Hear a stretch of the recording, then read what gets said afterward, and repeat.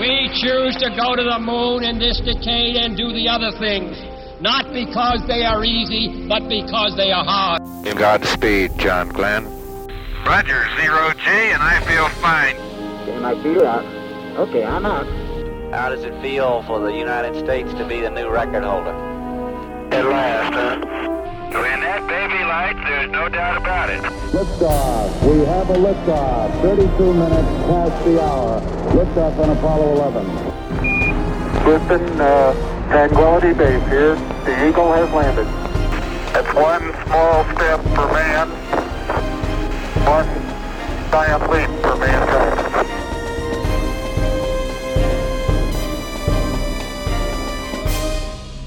Hello and welcome. This is Michael Annis, and you're listening to episode number 347 of the Space Rocket History Podcast. And now, Apollo 15, Traverse 2, Part 2.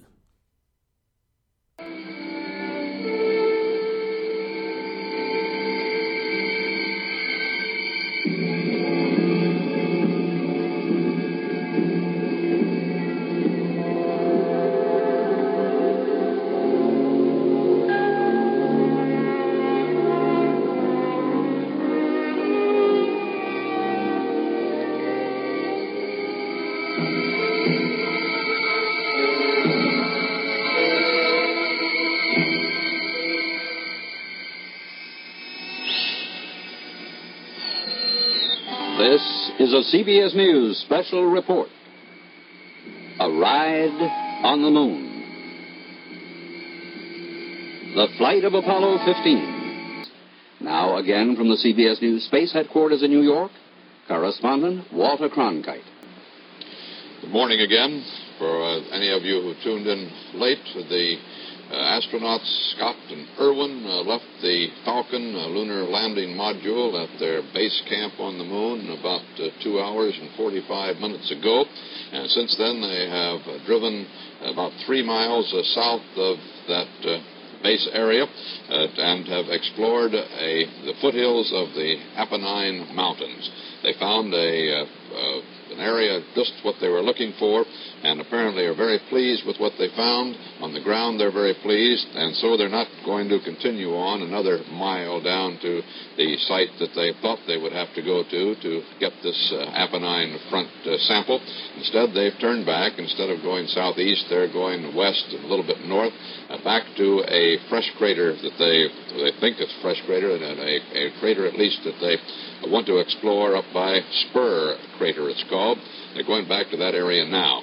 Since they are just moving again from their first location, from which we had really incredible television pictures, we aren't seeing anything right now. When they're in transit, we can't get television pictures from them. But they'll be back to that other location in a very few moments, and again, that incredible RCA camera will be turned on, and we'll see again what they're up to. The detail is absolutely superb, as you just saw a moment ago. For the first time, we have seen service station men in action on the moon. In effect, they wiped off the windshield. We saw them actually come up with the little duster they've got, dusted off the lens of the television camera, cleaned off the LCU, their communications unit, and it was superb. Incidentally, not only we in the United States are seeing this superb coverage, but our CBS News broadcast is being carried live to Europe by Eurovision, and we're glad to have our European friends with us. It's also going to the Congo and to parts of South America.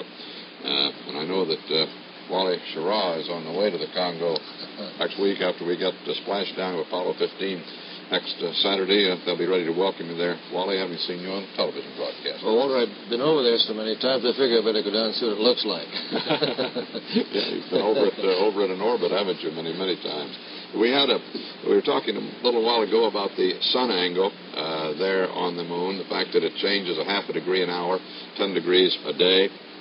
As the sun rises, the temperature, of course, also goes up proportionally as the sun rises, and it goes up a great deal. The variation of temperatures on the moon, all the way from 250 degrees at the time the the sun is in its zenith, directly overhead, 90 degrees, to the middle of the lunar night, when it gets down to 214 or so degrees, because there's no atmosphere, no ground, no atmosphere to hold the temperature.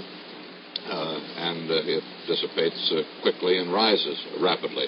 Right now, with the 29-degree sun angle, the temperature is calculated, we're told, at 120 degrees Fahrenheit.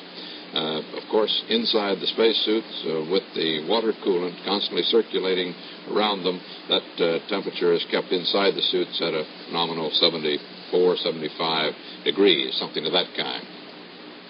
The experiments are all going exceedingly well on the surface of the moon, and we're also told that they're going well as Al Worden in the command ship Endeavour continues to circle overhead.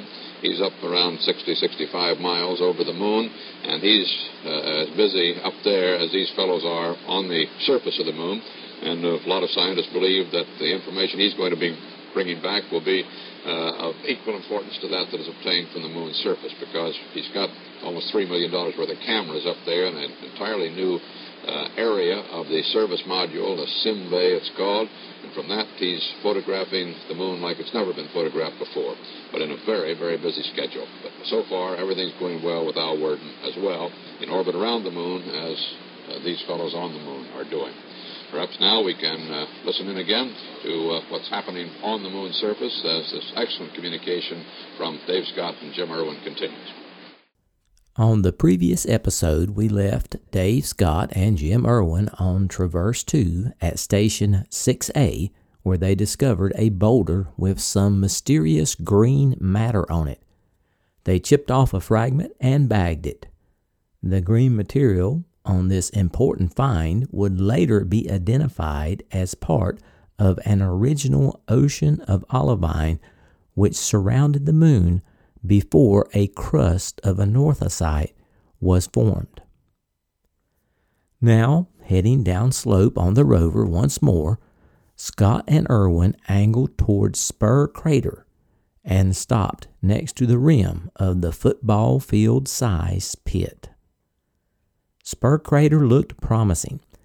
It did not present them with the same maneuvering difficulties as their previous stop, so they were freer to soak up the sheer pleasure of discovery.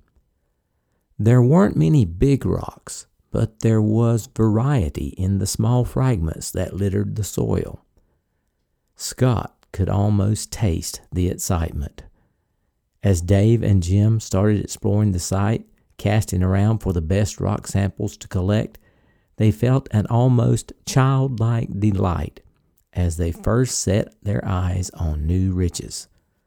Once again, they came across some fragments of green rock. To Irwin, a man of Irish descent who was born on St. Patrick's Day and had shamrocks tucked away in the lunar module, a green rock was a special find. There was some debate about whether the color was real. Scott thought their gold-plated visors were playing tricks on them, but they picked it up anyway. It looked like a chunk of basalt shot through with tiny holes where gas bubbles once frothed in molten lava. But it couldn't have been basalt.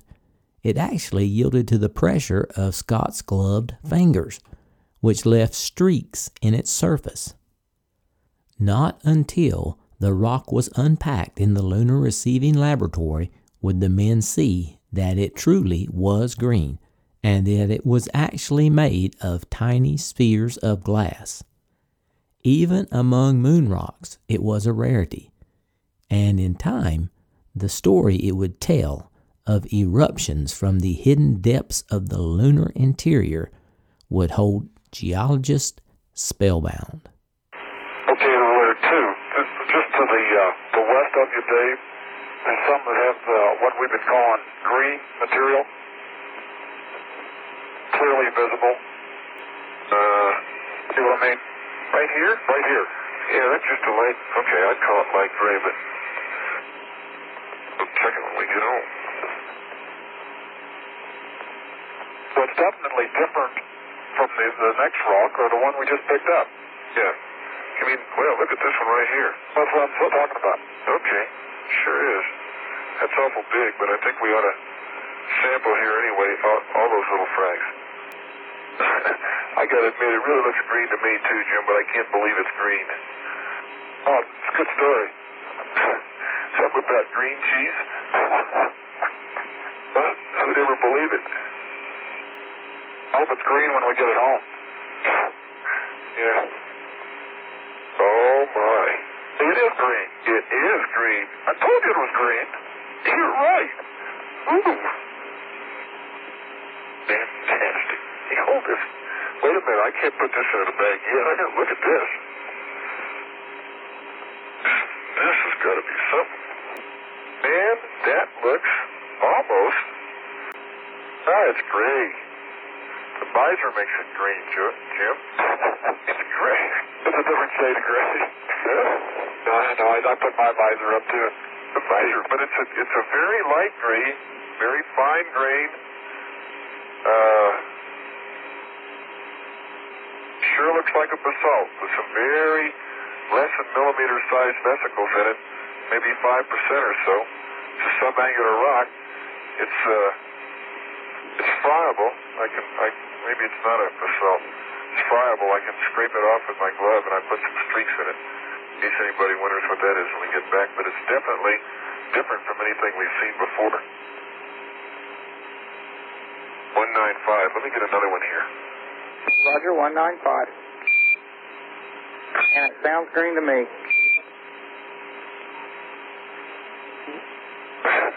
Well, with the visor on, Joe, I was about ready to call it a dunite. But I opened up my visor and I was wrong. I didn't get to call it what I wanted to. There's another one, the same stuff, Jim. Okay, why don't you get a sample? Let me take a picture and you get a sample soil, okay? Yeah. Why don't you just scoop in between them? Yeah. I think this is a big frag here, but it broke. Yeah. When it hit, all these pieces are roughly the same. Yeah. Not much soil here, really. No, there really isn't. Okay, 195. Wouldn't you agree with that, Jim? Yeah. They took their samples and turned their attention to a strange white rock perched on top of a gray boulder.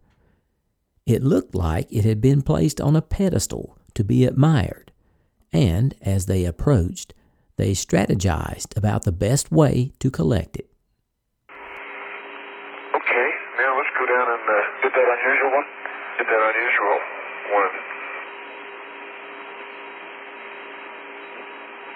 And there's another unusual. Look at the little crater here. And the one that's facing us, there's a little white corner to the thing. Okay, Dave, get as many of those as you can, and you might be watching for a place where you think the rake might help you. Yeah, I think we could probably do a rake here, Joe. Okay, sounds like a good place, man. man. Down in front of us that I'm sure you can see. Yeah, there's a boulder down in front of us I'm sure you can see, Joe, which is gray, and it has some very outstanding gray clast and white clast, and oh boy, it's a beaut, and we're going to get a hold of that one in a minute. Okay, I have my pictures, Dave. Okay, let's see. What do you think the best way to sample it would be? I think partly, can we break off a piece of the clod underneath it?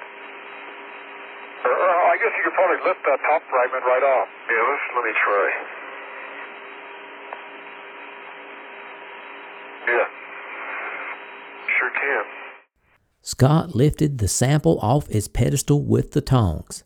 Then he raised it to his faceplate to inspect his find, which was about the size of his fist. It looked fairly beaten up, and it was covered with dust.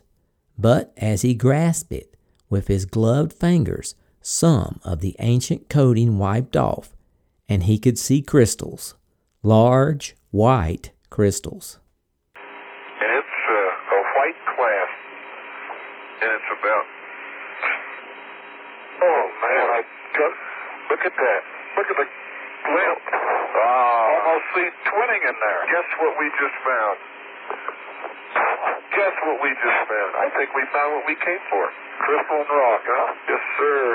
You better believe it. Yes, Put sir. some pledge in there. Almost all pledge. She likes it. As a matter of fact, oh boy, I think we might have ourselves something close to an orthosite. Because it's crystalline in there. It's just a bunch of, it's just almost all pledge. What a beaut. That is really a beauty. And there's another one down there. Yeah, we'll get some of these. Bag it up. Beautiful. Hey, let me get some of that Clyde there. No, let's make this a special one. I'll zip it up. Okay. Make this bag number 196 a special bag. Yes, sir. It's our first one. Both men realized what they had discovered. The rock was almost entirely plagioclase, exposed to light for the first time in untold eons. Its white crystals glinted in the sun like the ones they had seen in the San Gabriels.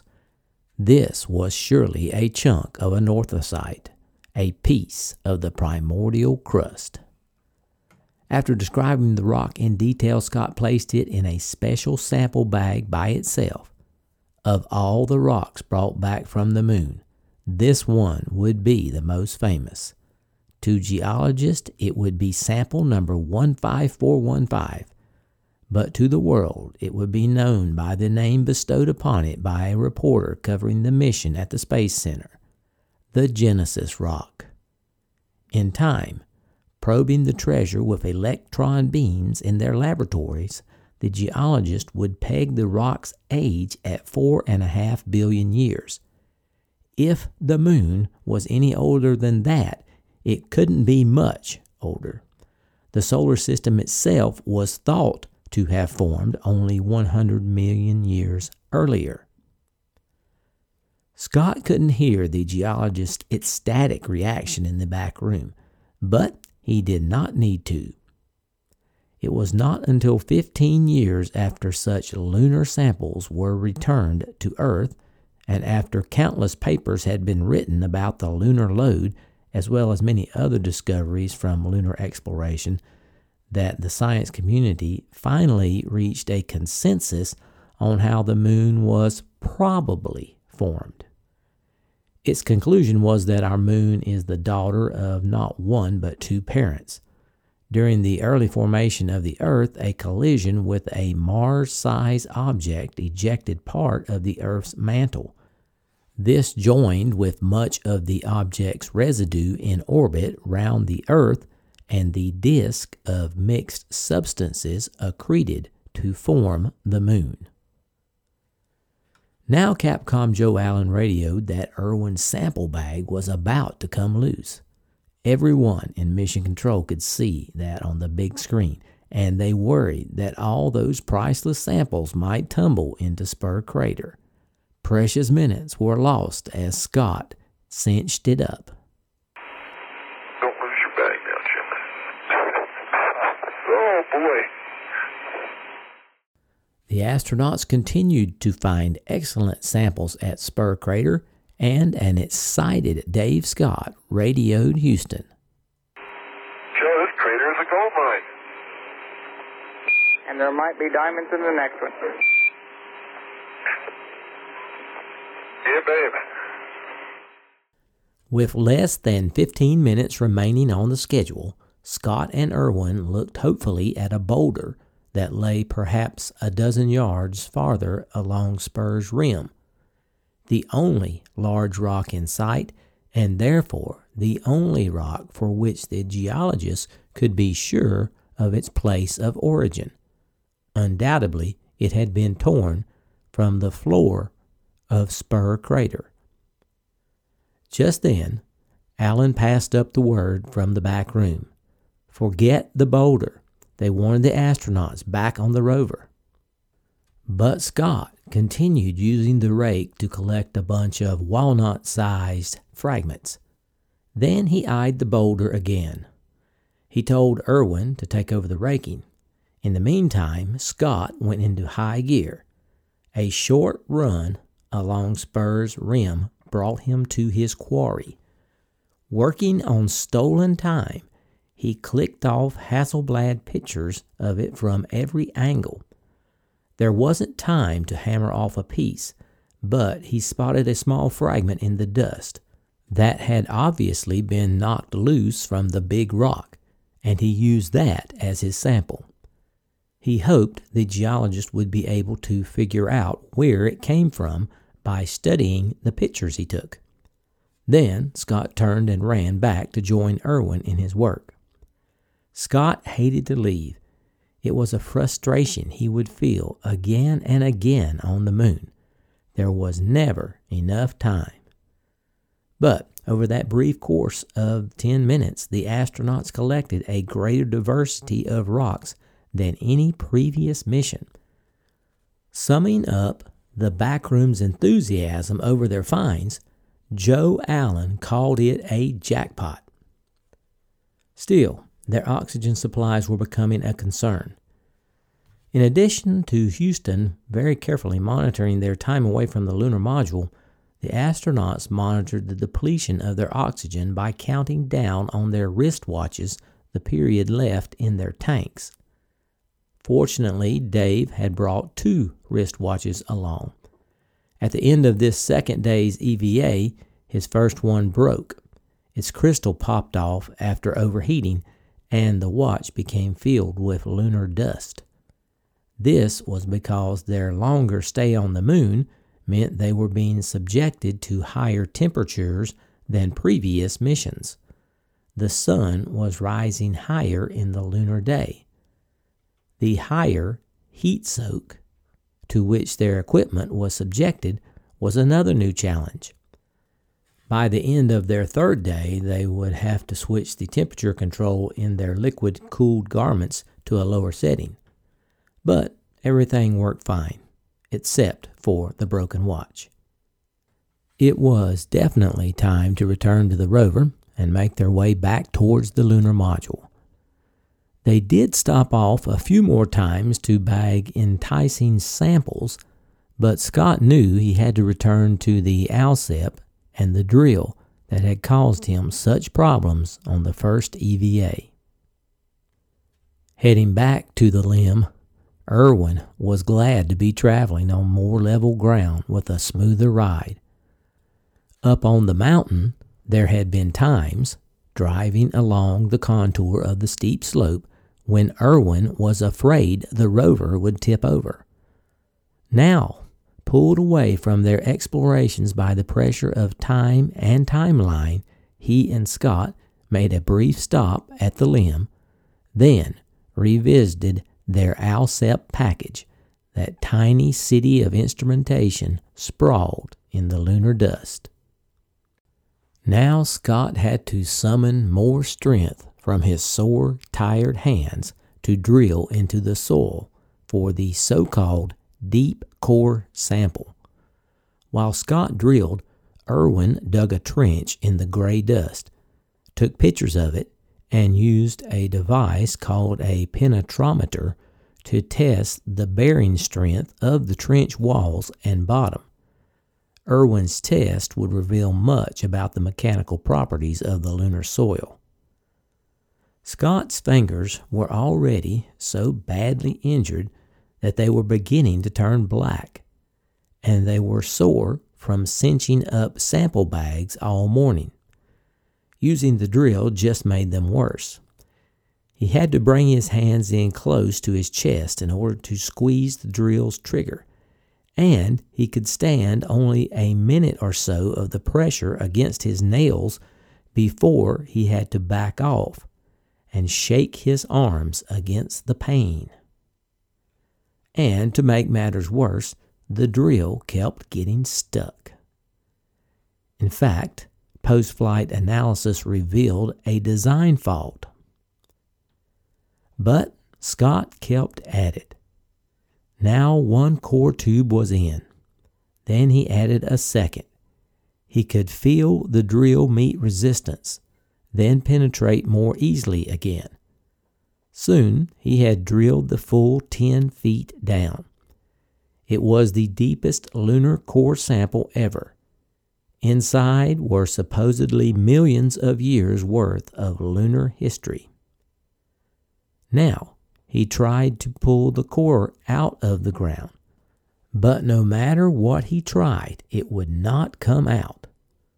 Finally, Joe Allen told him to leave it until tomorrow, which really disappointed Scott.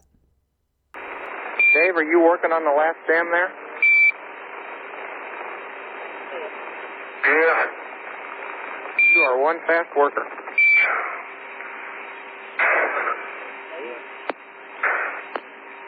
Okay, Dave, take a breather, and I've got one last instruction for you here. Using the drill, we want you to break it loose and then let the drill and stem sit there in the surface, and we'll pull it out later.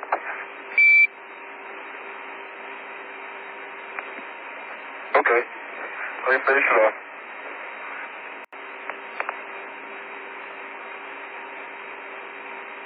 And just leave the drill on the stem, handle away from the sun as long as the loops pull free.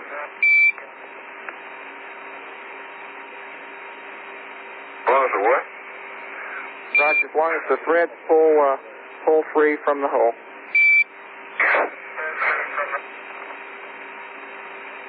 Yeah. Let's try that now. We can get it.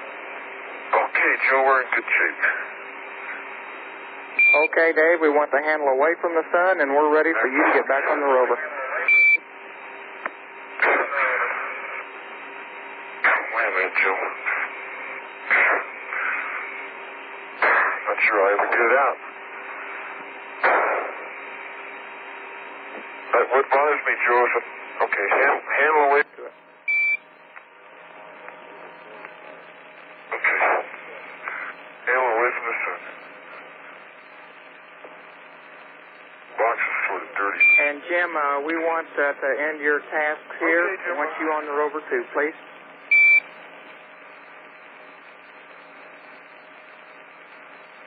Let me take a few pictures here and let me walk back. I can get there faster. Get pictures of the drill, will you, Jim? Hey, just south of the drill. I really need I already did a pan here. Get your trench and get a couple pictures of the drill to show its position. Okay? Okay, Jim, a few pictures, and you can walk back. And Dave, we want you to start on the rover, please. Yeah, Joe, I'm on the way. Okay. Okay, Dave, I think everything... You're not going to drive too fast, are you? No. Okay, I'll meet you back there. Yeah.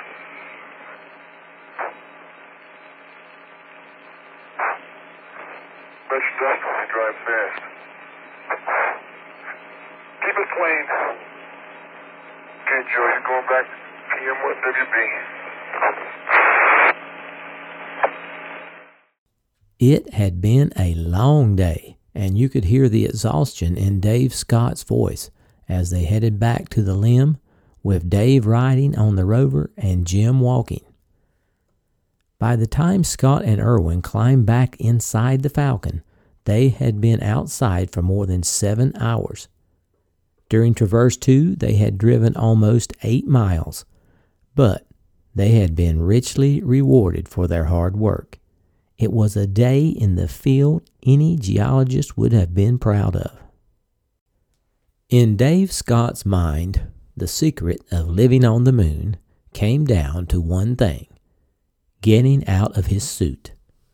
He and Irwin would have been miserable if they had been sentenced to 3 full days inside them. By now, the whole process was routine. First off came the gloves. Dave was relieved once again to be able to massage his swollen hands. Then off with the helmets. And then, one at a time, each man stepped into a white stowage bag and pulled it up over his legs to catch the rain of soot, and stripped to his long johns. Piled in the back of the cabin, the suits would dry out from almost 9 hours worth of wear. Standing in their long johns, they began their chores: recharging the backpacks with oxygen and water, stowing the rocks they had collected that day, and attending to Falcon's systems. There was another routine that wasn't in the flight plan. Each day, Scott and Irwin paused in their work for a brief chat with their orbiting companion. While Dave and Jim were on the surface of the moon, Al was busy collecting a wealth of scientific data from a series of instruments on board Endeavour. Just one of these instruments observed the effect of solar X-rays striking mineral deposits on the lunar surface. This later helped geologists develop a closer inventory of the distribution of minerals deposits on Earth. Al had also come up with the idea of marking his solo portion of their mission by regularly broadcasting in many different languages the message, "Hello Earth, greetings from Endeavour." It was his way of emphasizing their conviction that what they were undertaking was being done in the name of all mankind, not just the United States. Worden's signal was always broken up until he cleared the mountains, but then there was time to exchange news and pleasantries as Endeavour sped star-like overhead. Scott was glad to hear that Worden and his arsenal of scientific instruments were going like gangbusters. And then, before Endeavour drifted out of range, more mundane matters came up. A dirty and smelly Jim Irwin requested that Al throw down his bar of soap. How things going up there? Getting lots of good data? Yeah, we are too. We're got a little over 100 pounds today.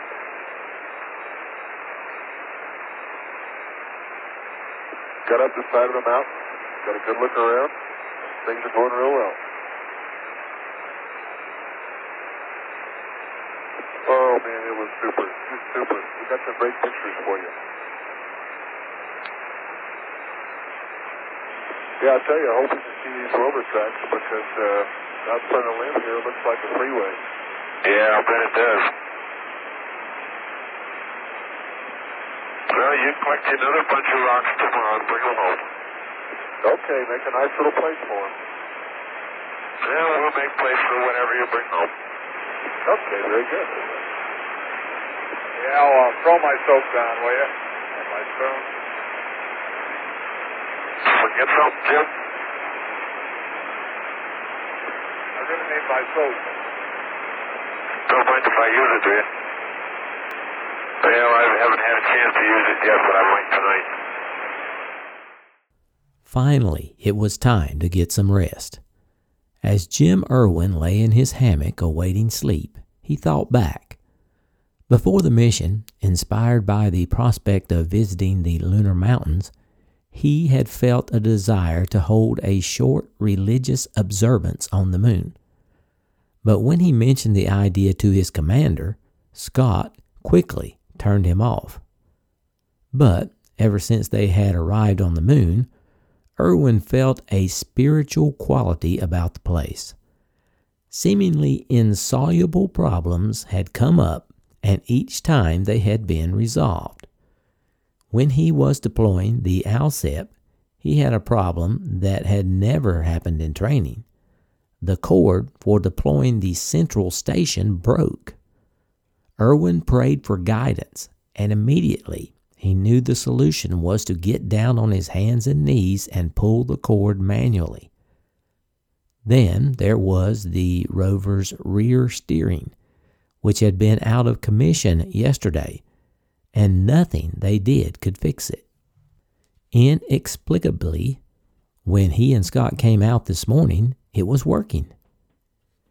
He felt a glow inside him that whatever problem came up, they would solve it. Once again, Irwin took a moment to pray. He gave thanks that everything was going so well. He gave thanks, too, for the discovery of the white rock, so remarkably displayed on that pedestal of dust, as if it were being presented to them. Tomorrow would surely hold more discoveries, and before he opened his eyes, Irwin prayed that it might also bring him an opportunity to make his own small spiritual gesture. On the moon, a favorite biblical passage, a verse from Psalms, had drifted through his thoughts like a refrain. I will lift up mine eyes unto the hills, from whence cometh my help. My help cometh from the Lord. Irwin hoped that sometime during the next day's activities he would find the right moment to recite it. As he prayed, he sensed that God was near him, even on the moon.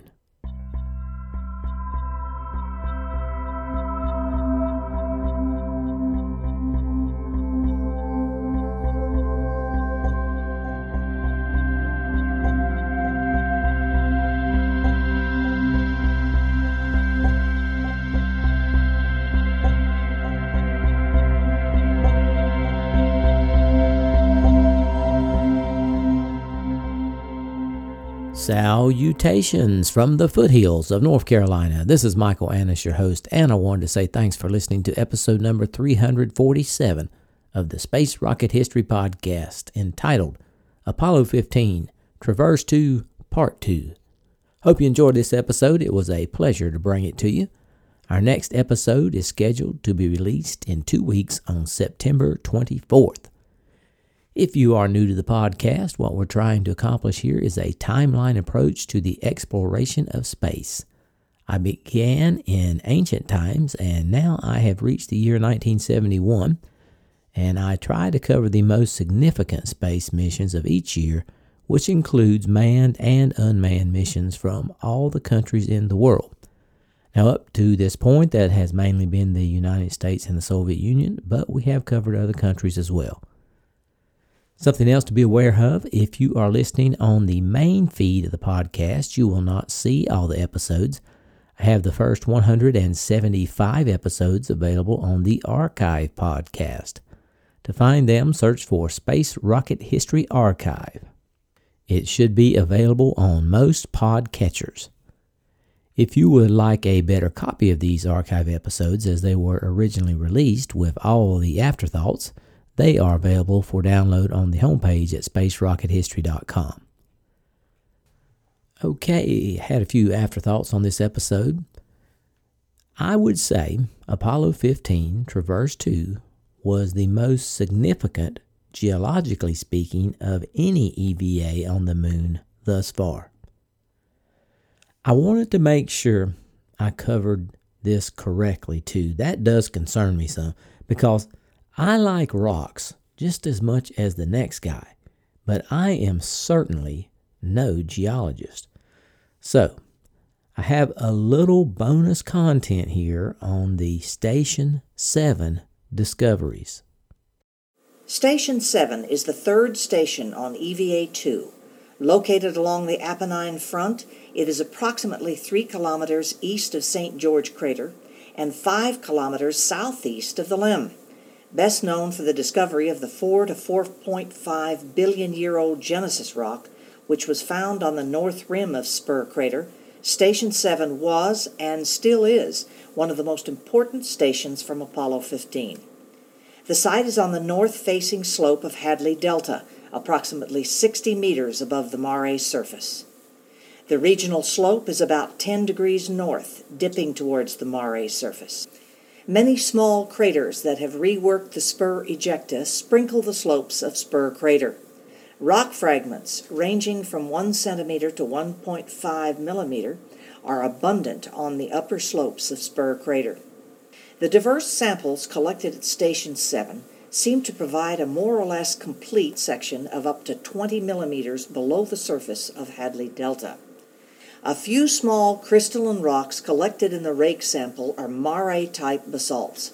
Also, a small proportion of the breccia samples contain Mare basalt clasts, probably derived from the South Cluster impact area. 2 of the most important samples returned were found at this station.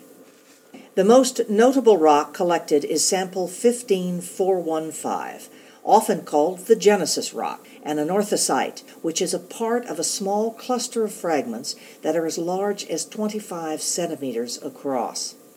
Samples 15425 and 15426, referred to as the green glass beads, were collected on the crest of the north rim of Spur Crater, approximately 15 meters northeast of the breccia block.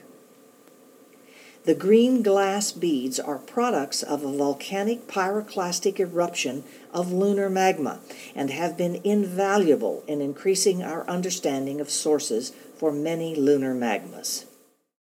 That was a NASA clip. I hope that helped out a little bit.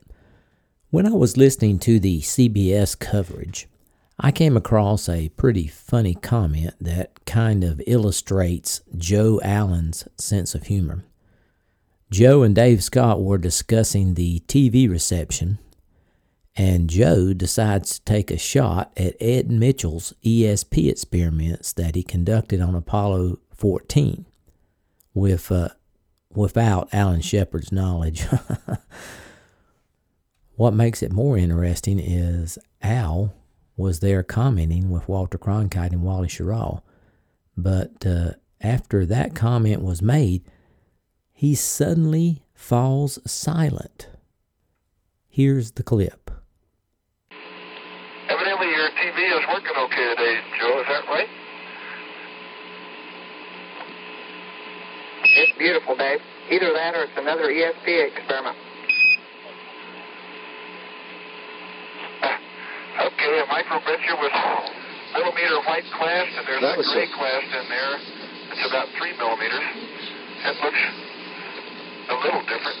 Let me go down and get this other one that came up. And 193 is the number on the back. Al, that ESP experiment, I think, was shot at Ed Mitchell. I wonder what he has to say about that. We're standing by when you start the train. Okay. Did you hear the remark, Al, on the television picture so good it was inferred it was extrasensory perception rather than electronic? I think it was Ed Mitchell that was practicing that with you, wasn't he? The trench and the core? Yes, sir. Yes, Al's missing for the moment down in Houston. Al Shepard with us. ESP switched off. Okay, I'm going to go out. Ed Mitchell, who was the lunar module pilot, the man on the moon with Al Shepard in the flight of Apollo 14, experimented with extrasensory perception, a matter in which he has been very interested, as well as have some rather deep researchers at Duke University and elsewhere, and working with them, he was trying some experiments from space out there. And as you suggest, Wally, the crack in the ground there with Capcom Joe Allen, that the pictures were so good, maybe they weren't seeing the pictures at all, just extrasensory perception. What do you believe Al was thinking then? I think he was probably grinding his teeth, thinking there wasn't supposed to be any of that weird stuff on my mission. Just a guess. I don't know for sure. Finally, what is up with that drill? I hope you could hear in the clip how hard Scott was breathing and straining and just killing his hands to get that core sample. And after he finally gets the bit deep enough, which is 10 feet, it gets stuck. Do you think that will ever get unstuck? They've only got one EVA left. We'll find out next time. Okay, I want to remind everyone we have the episode 350 Tang ceremony coming up in a couple episodes. We celebrate episode milestones with the so-called favorite drink of the astronauts, Tang. So if you want to participate, procure some Tang before episode 350. If you're enjoying the podcast without commercial interruption and are financially able, please consider supporting the podcast. For over 7.5 years, we have been entirely listener-supported. We're currently experiencing the dog days of summer, when contributions typically diminish. So if you would like to contribute, go to the homepage, spacerockethistory.com, and click on the orange donate button or the Patreon link. Over the last fortnight, we had a few contributions come in, and I would like to thank Greg G. from Australia, who donated at the Apollo level, and earned an alien emoji.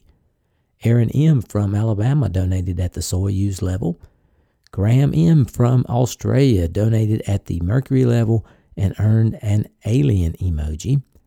Chris D. from California donated at the Mercury level and earned a moon emoji. Lloyd D. from California donated at the Mercury level. John T. from Washington donated at the Mercury level. And Ben M. donated at the Vostok level. Our Patreon donors have gone back down to 247. We lost 2. Our goal is to reach 300 by the end of the year. Maybe we need an intermediate goal of reaching 250 by episode 350. Can we do it? I have my serious doubts. But it would be great. Our total donors for 2020 have reached 390, with a goal of reaching 500 by the end of the year. Now here's Mrs. SRH with this episode's donor giveaway. Thanks, Mike. Hello, SRH friends. You know, as I was sitting here waiting for my turn to speak, I noticed the Lego Saturn V that Mike and the Grands built a few years ago. It sits on a small bookcase where the Grands can inspect it and play with pieces like a little hands-on display station. Now, when they come to visit, they almost always have to check on it, play with the lunar module and the astronauts a bit, or just rearrange things. Sometimes they even get a little perturbed if something is missing or pieces are not exactly where they left them the last time, as if someone else has been playing with it.